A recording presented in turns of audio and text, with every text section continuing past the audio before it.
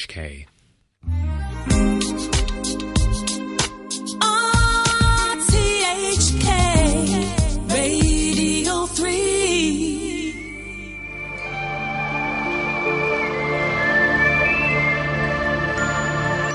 Hello and welcome to Hong Kong Heritage.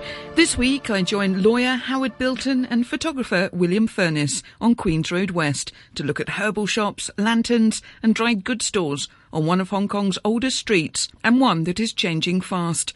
The shops and people of this street are the subject of their book, Queen's Road West, The Vanishing Neighbourhood. We're bang in the middle of Queen's Road West, on the corner, and opposite the lantern shop which inspired me to do this book, actually, coincidentally, and also outside the gallery which did the exhibition of the prints and the books for us. So this is the heart of Queen's Road West as far as we're concerned. We're actually standing at 189 Queen's Road West, and just opposite are two superb shops which are absolutely red and orange and already filled with lanterns and roosters ready for the new year. So this particular area, Queen's Road West, I mean, there are lots of other historic areas in Hong Kong. Was it just happy coincidence, or...? Well, there was a bit of thought that went into it because I thought that this area had a good selection of the type of shops, the traditional shops that we were interested in. But it selected itself for me because this is the way I drive home every day. Right. So this area had particular interest and resonance because you were passing it every day and the change in it was noticeable and noticeably accelerating. So when I looked at it and I thought if we don't photograph this now, which had always been the ambition to document the traditional shops and I suppose the disappearance of a neighbourhood, if we didn't do it soon, then you weren't going to be able to do it. So what are the key things that are happening to Queen's Road West? Is it gentrification? I think that's what some would call it. It's just changing. I guess you'd call it progress, but yes, new developers are coming in. The cheaper tenement blocks are going and they're being replaced by high-rise modern blocks, which I think are either unaffordable to the traditional shops or unappealing, or possibly both. I don't actually know why they couldn't take space in the ground floor, but it's not what we're seeing. Are you seeing some of these blocks that are, say, about 6 stories being knocked down in favour of larger ones? Yeah, just go along a little on the right and we'll see a Best Western Hotel. An example of architecture, I think you'd call it, from the disgusting genre. Don't pull any punches. No, it is really truly shocking. I think the MTR is also going to be a driver as well. That's what's going to bring a lot of the development down into this neighbourhood. And as Howard says, you know, it's changing. There's nothing to be done about that. But we took this as an opportunity to catch it whilst we could. So you were the photographer on this project? That's me, yeah. I was the photographer and Howard was the guy with the 2 whips, making sure it got done in a timely fashion. Yeah. So what sort of photography do you take on a daily basis as a job? As well, my commercial work is mainly for property developers. You know, needless to say, in Hong Kong we have a lot of that going on. I like to shoot architecture. I'm very interested in urbanism. I like to see, I think that neighbourhoods are successful when they have a good mix of different and ideally unique shops, and this was a neighbourhood that fits that bill. So, you know, I hope that will remain. I mean, right now, as we look down this block, we can see, you know, there's a pawn shop on one side, there are some more traditional incense and paper offering stores, and then on the other side of the street, we've got Winston's Coffee. Well, Winston's Coffee is not Starbucks. Winston's Coffee is a great shop. So, yeah, ideally... So what, but more smaller and private? Yeah, interesting. A reason to go to a neighbourhood, you know, as opposed to just a kind of generic service that you expect. Actually, on the strength of that comment you've just made, we should have free coffee there because Winston's is owned by a friend of mine. I don't think whether you knew that, but... Yeah, I've never been given free I didn't coffee. promise him a plug. I've given him a great plug. Yeah, it's true. And now we need free coffee. We do.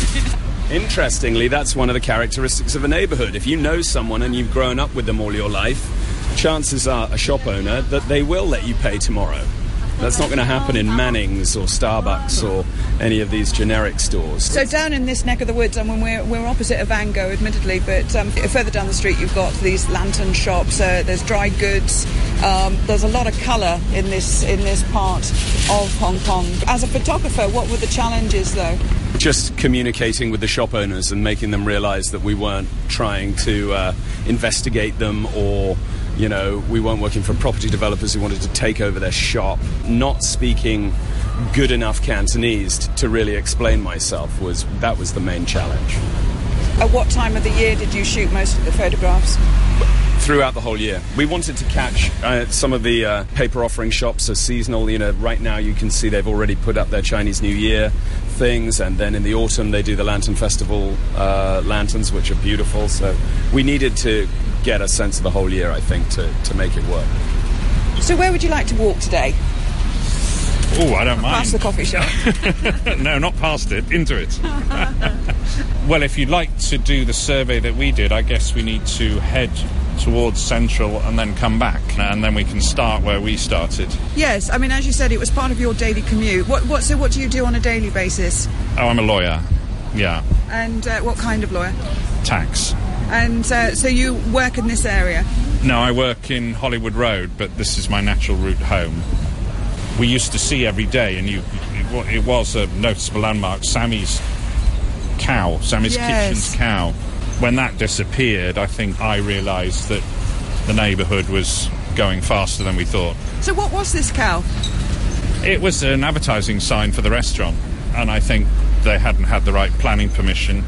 And unlike in many places, when there's a retrospective permission given after you've been there, say, for 20 years, there's no such thing in Hong Kong. So I think the buildings department said, even though that's been there since God was a lad, you've got to take it down because you've never had the right permission. What prompted them to do that, I don't know. But it was quite a popular sign. It was a very popular sign, and people used it as a landmark and realised where they were when they could see it. And I think I was one of those. So I don't know that it's true that it had a great affection for the sign, but it was just part of a process, that disappearing. So as we walk along, tell me about the title of the book. The book's name is Queen's Road West, The Vanishing Neighbourhood. And as well as the photographs, do you actually tell the story of Queen's Road West? We have captions from many of the shop owners, yeah. Some of them were happy to talk, and others just gave us the bare bones. But captioning photographs is very important. We're really looking, with this book, to make something that would be valuable in the future. I mean, it's got interest now because people love the street, or they grew up around here, or they're sentimental about it. But in the future, when things have changed, hopefully we've created a good historical document. Historically, generally, I mean, where does Queen's Road West fit in, say, with the rest of Hong Kong Island? It was an extension of the waterfront. You know, this is Queen's Road in general is one of the oldest roads in Hong Kong. So you can see that from the architecture, some of the buildings. It's a good choice, and it's also good because it has a mixture of shops. It's not just one long strip of dried seafood shops. You know, you have many different businesses here, and that makes it interesting and makes it more like a neighbourhood. Yeah, it's very vibrant. You've got a lot of people going past with trolleys filled with boxes, and we're just as we're walking along here, passing some birds in cages, also a plastic bag shop, so all different sizes of plastic bags, dried goods. So you're saying that it's a mixed neighbourhood. So what are some of the traditional shops that you can find here? You've got as you mentioned, the dry goods shops. You've got a lumber shop. You've got a hardware shop I can see over here, and these are all, you know, long time businesses. We got about 3 tea shops on this stretch, and one of which has a history that goes back over 80 years and started in Xiamen. So there's a lot of history on this street. So several generations of family continuing. That's what they say. Yeah. And as you can see, we have a Parkin shop, which is well known for selling ancient vegetables. You know, there's a variety of shops on this street, and that's what makes it interesting. We've got lots of dried goods shops. There's a Cheongsam shop. There are 3 different tea shops. And they're still very popular. You know, a number of businesses are doing extremely well, and others hardly any business at all. The bedding shops down here, where you used to be able to get your wedding embroidery done, I think they're probably not going to last very long. Isn't it a shame? Yeah, no, it is. Mind you, I find myself saying that, but when's the last time I bought, some embroidery? So I suppose it just goes with the times that things do change. It does. Things do change. But also when you see some of these shops, just the turnover because of the rents as well must be, some of these rents are about 150,000 a month. Yeah, well, I think if you're a shop that's exporting goods overseas to, Chinese people everywhere, for instance, there's a pickled cabbage shop down the road, and he's super busy. He's a young man, took over from the previous owner. They ship all over the world to the US and Europe and things like that. And pickled cabbage. Have you tried some? No. And I don't think that business is going to go anywhere. So, we're going to definitely see a lot of this neighbourhood remaining just because it's good business. So this is where you started the project? This was where we decided we would start photographing, yeah. What we had to do was define an area because there is a lot of shops, districts in Hong Kong which I think are worthy of documenting, which is what we wanted to do. You couldn't do them all. We wanted to make a book out of it, and the book had to be a reasonable size, and we had to limit the time and the expense we were prepared to go to get it done. So picking one area and sticking to it was the way to go, and we thought this area gave us a cross-section of the typical local businesses which we'd find in other areas in Hong Kong, so would produce a reasonable survey of what's out there.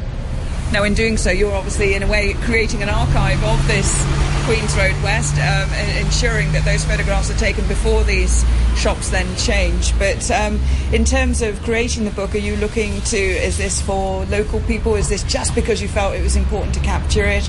Is it for tourists? All of the above.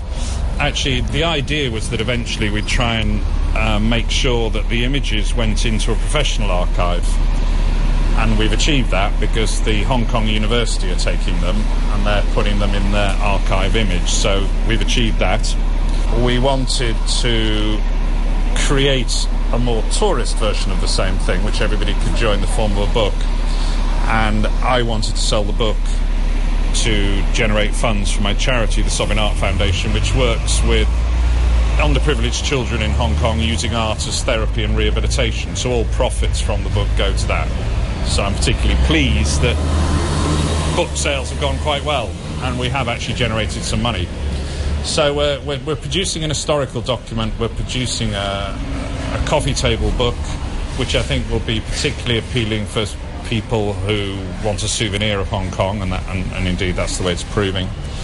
And we're also producing prints from the book, which are going to make magnificent art pieces, again, for people who want a memory of a fast disappearing Hong Kong, something typical to remind them of their time here, whether that time be now or they're thinking of moving away or visiting. Now, your book on Queen's Road West, that's available at all bookshops here, is it? All good bookshops. That'll be Bookazine at the moment, yes. And I think it's going into God, but we're trying to get hold of the guy now, but he's expressed an interest via a third party. But Bookazine are stocking it, or it's available from the Sovereign Art Foundation, which you can find on the web. And the prints? The prints are available from Mr. William Furness direct. Excellent. Is that Mr. William Furness Esquire standing next to us? There's no Esquire in my future, sadly. Not with the price of property in Hong Kong. There we are. Esquire actually always denoted a lawyer. Oh, did it? Yeah. I thought Esquire was someone, a landowner. No. I think that's a squire, not Esquire. Ah. So you're an Esquire, then? I would have been, yeah, historically. Cool. I think it also denotes a gentleman, so that probably rules me out. Yeah. So this Queen's Road West tour is quite an education. Yeah, becoming so. Yeah, indeed. Okay, so you began here. It's a little bit noisy with the traffic. I wonder what it would have like when you look at some of these shops that, in a way, I mean, while the position might have changed, actually what some of these shops are selling won't have changed since Queen's Road West was actually on the seafront. But can you go back to an era ahead of reclamation? What would have been here? Would it have been, a lot of go-downs? it would have been the beach, basically. And this is the main drag, down to Kennedy Town, where there was another dock. When you look, back into history, the first place that the British claimed as their own was on Possession Street, which is where, in fact, we started the book. Well, that's where Queens Road West begins. So that's where they put their flag. So this is, it's an old neighbourhood. So you began at this section of Queens Road West and then continued on down to what were your boundaries? Just the beginning and the end of Queens Road West. So if you head on down here, you get to Shek Tong Choi. There's a massive, beautiful municipal swimming pool at the end of the street, and that's the end of the project, basically.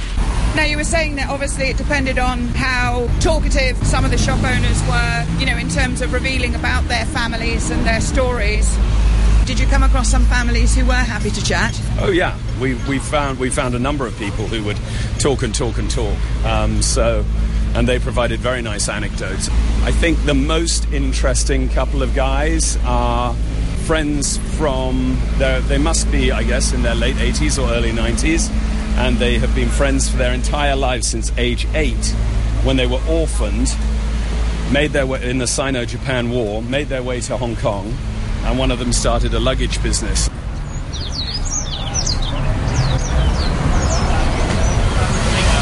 We're actually standing on the other side from the lantern shop amongst, goodness, about 40 boxes of crispy fish skin that's been made in Vietnam. The net weight of each box is 4.8 kilos and the gross weight is 6.5 kilos.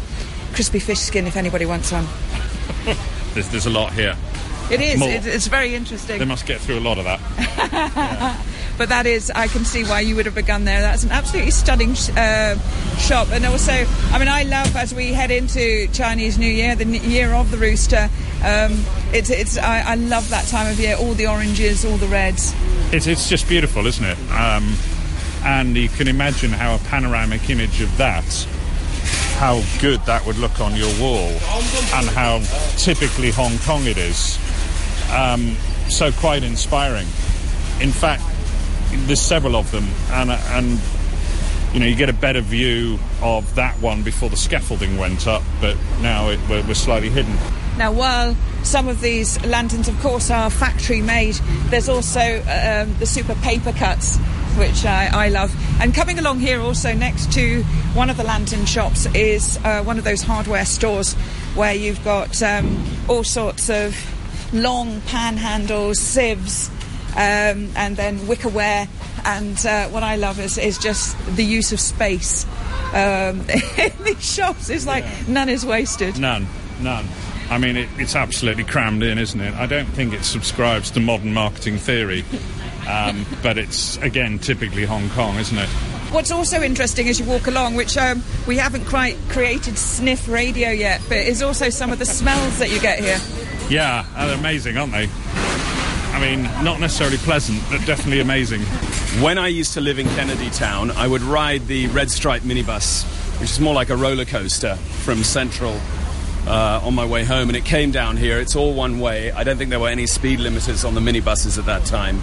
It was the wildest and craziest ride. And if I was not necessarily paying attention, I always knew where I was by smell. I kid you not. Describe some of those. I guess salty, Salty, pungent. Not my favourite smells, really. I wasn't convinced, actually, the smells were coming from the shop, because William told me Ellie hadn't had a bath for some time, so it could have been that. Yeah. Us photographers. So you got along for this project, did you? Yeah. Suffer for your art, I think, is the... Yeah, exactly. When you're actually, you were saying as a photographer that you did this project throughout the year, but do you have, is there early morning, late afternoon, are there sort of processes that you follow? I think evening is a great time. Dusk is very short in Hong Kong, only lasts for about 10 minutes, the optimum period of time for shooting, but at that moment you get a very nice balance between the ambient light, the natural light, illuminating the exteriors of the shops, and the interiors of the shops, they begin to glow, and you really see the whole tableau, and it's I think the best moment to shoot. It's also, in a way, what we kind of expect of a Hong Kong photograph. Ever since Ridley Scott, introduced us to, moody, nighttime, atmospheric Hong Kong. Ridley Scott? Ridley Scott, the director of Blade Runner. And it was that movie that, really turned people's minds to the idea of Asian cities being interesting, dark and mysterious. So, and getting killed by cyborgs. Yeah. The kit being killed by cyborgs is exciting as well, obviously. There's a nice shop over here. You see this one? This one is called Waikiki, and it's just basically built into the space between two buildings. And I'm pretty sure the people there just do it for the love of it. They're an older couple. There's Y and his wife. And he used to have a construction business, and now they're retired. Their son is doing the construction, and I think, really it's just a means of social interaction for them. It's something they enjoy, watching the world go by, seeing their same friends every day. And so certain, proprietors of these shops are adding a lot of value to the neighborhood. Yeah, so as you say, they're sociable. They're squeezed in between. You've got a hairdresser, an estate agent, the Plentiful Property Limited, followed by a tea shop and dry goods store. And, yeah, as you say, they're squeezed into this corridor. And what do they sell? Well, by the looks of things, mostly fruit. Yeah, bananas being a speciality. But, yeah, it's just a simple business, and they enjoy doing it. They do it day in, day out. I can't imagine they make a lot of money at it. It's actually but a corridor, isn't it? Yeah. It's just a corridor. Yeah. But I bet you they pay quite a bit of rent on that corridor. I don't think they pay any rent at all. I think they're grandfathered into the neighbourhood, and there would be a riot if they were booted. I hope so, anyway. So we're outside Sai Ying Pun MTR here, and of course that's been here for how long now? I think it's been open for I would say about a year. And what sort of difference would you have said that's made to the neighbourhood? I think it's definitely made the neighbourhood attractive to people to come and live, particularly, I guess, say your young professionals looking for affordable small flats. So, yeah, it's definitely made it more vibrant in terms of the mix of people. Is it coffee time?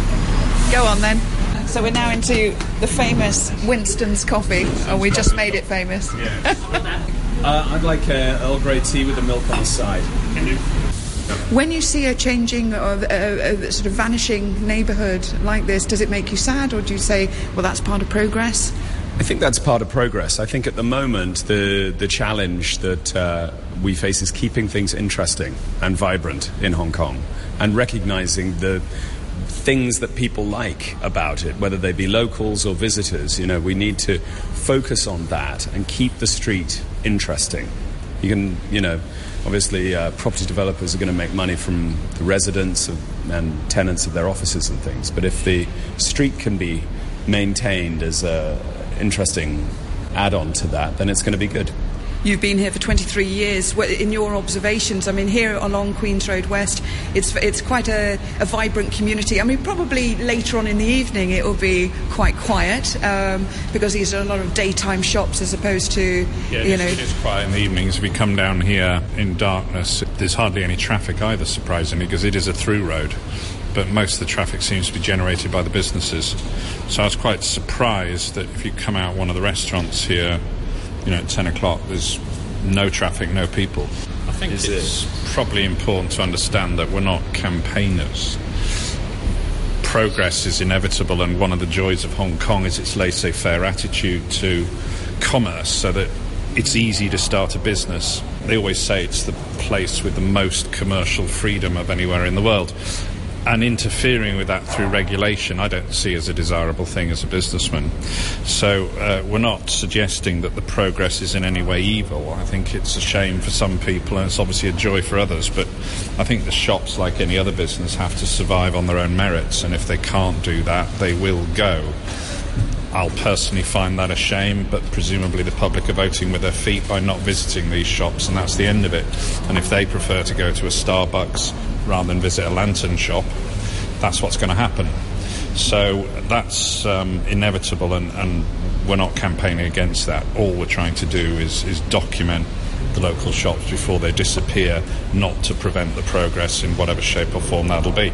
I mean, it'd be nice if a developer could find a model where he could redevelop the building and provide housing or whatever else he's going to do and make his money, but keep the shops underneath it. But that's commerce.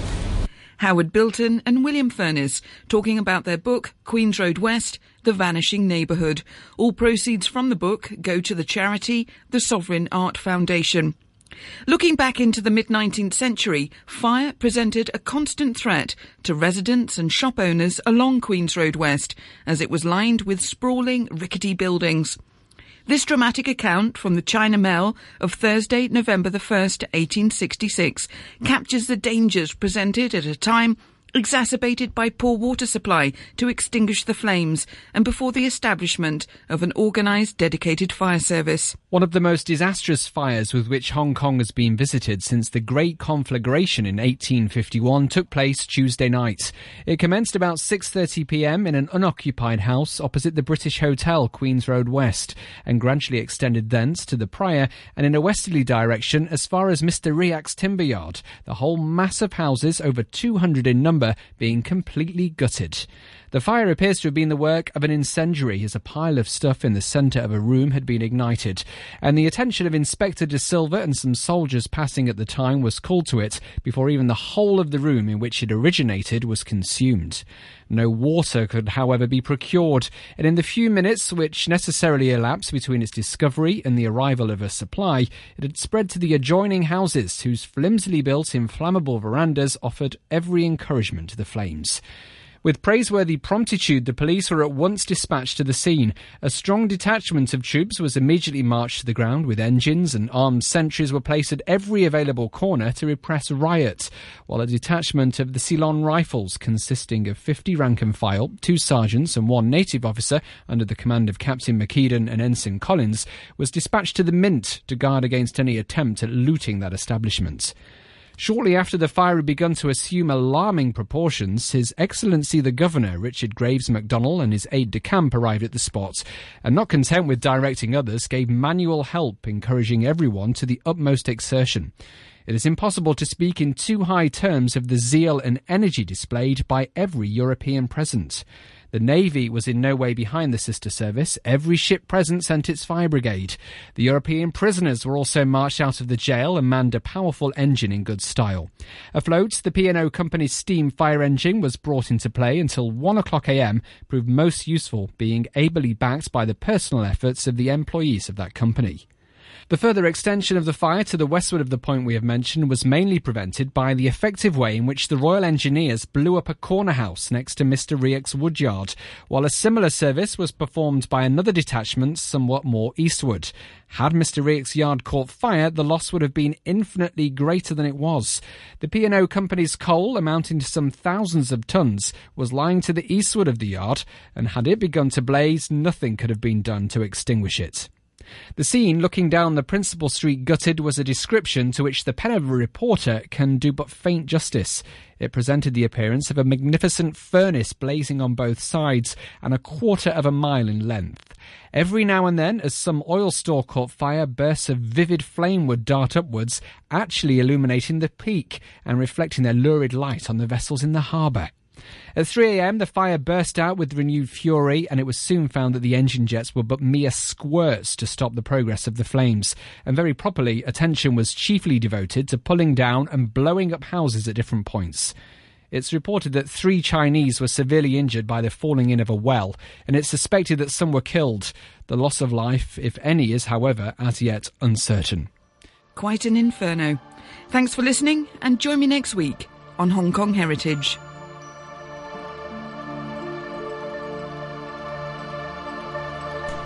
Hong Kong Heritage there, produced and presented by Anna Marie as per usual. You're tuned to RTHK, it's Radio 3.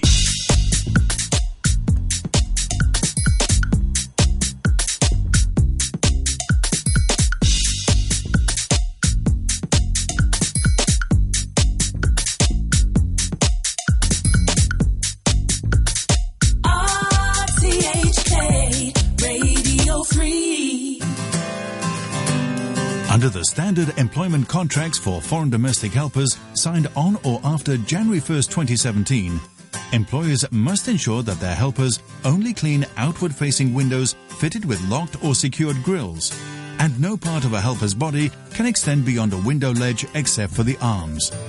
Employers of foreign domestic helpers under contracts signed in 2016 or before are strongly urged to follow the requirements as well.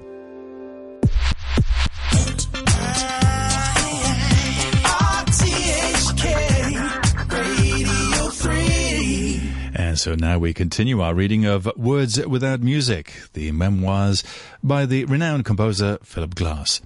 After graduating from university while still a teenager, Glass gained a place at the prestigious Juilliard School and left Baltimore for New York to begin his music studies in earnest. First, though, he had to make the money to get there. The reader tonight is Gary Shale.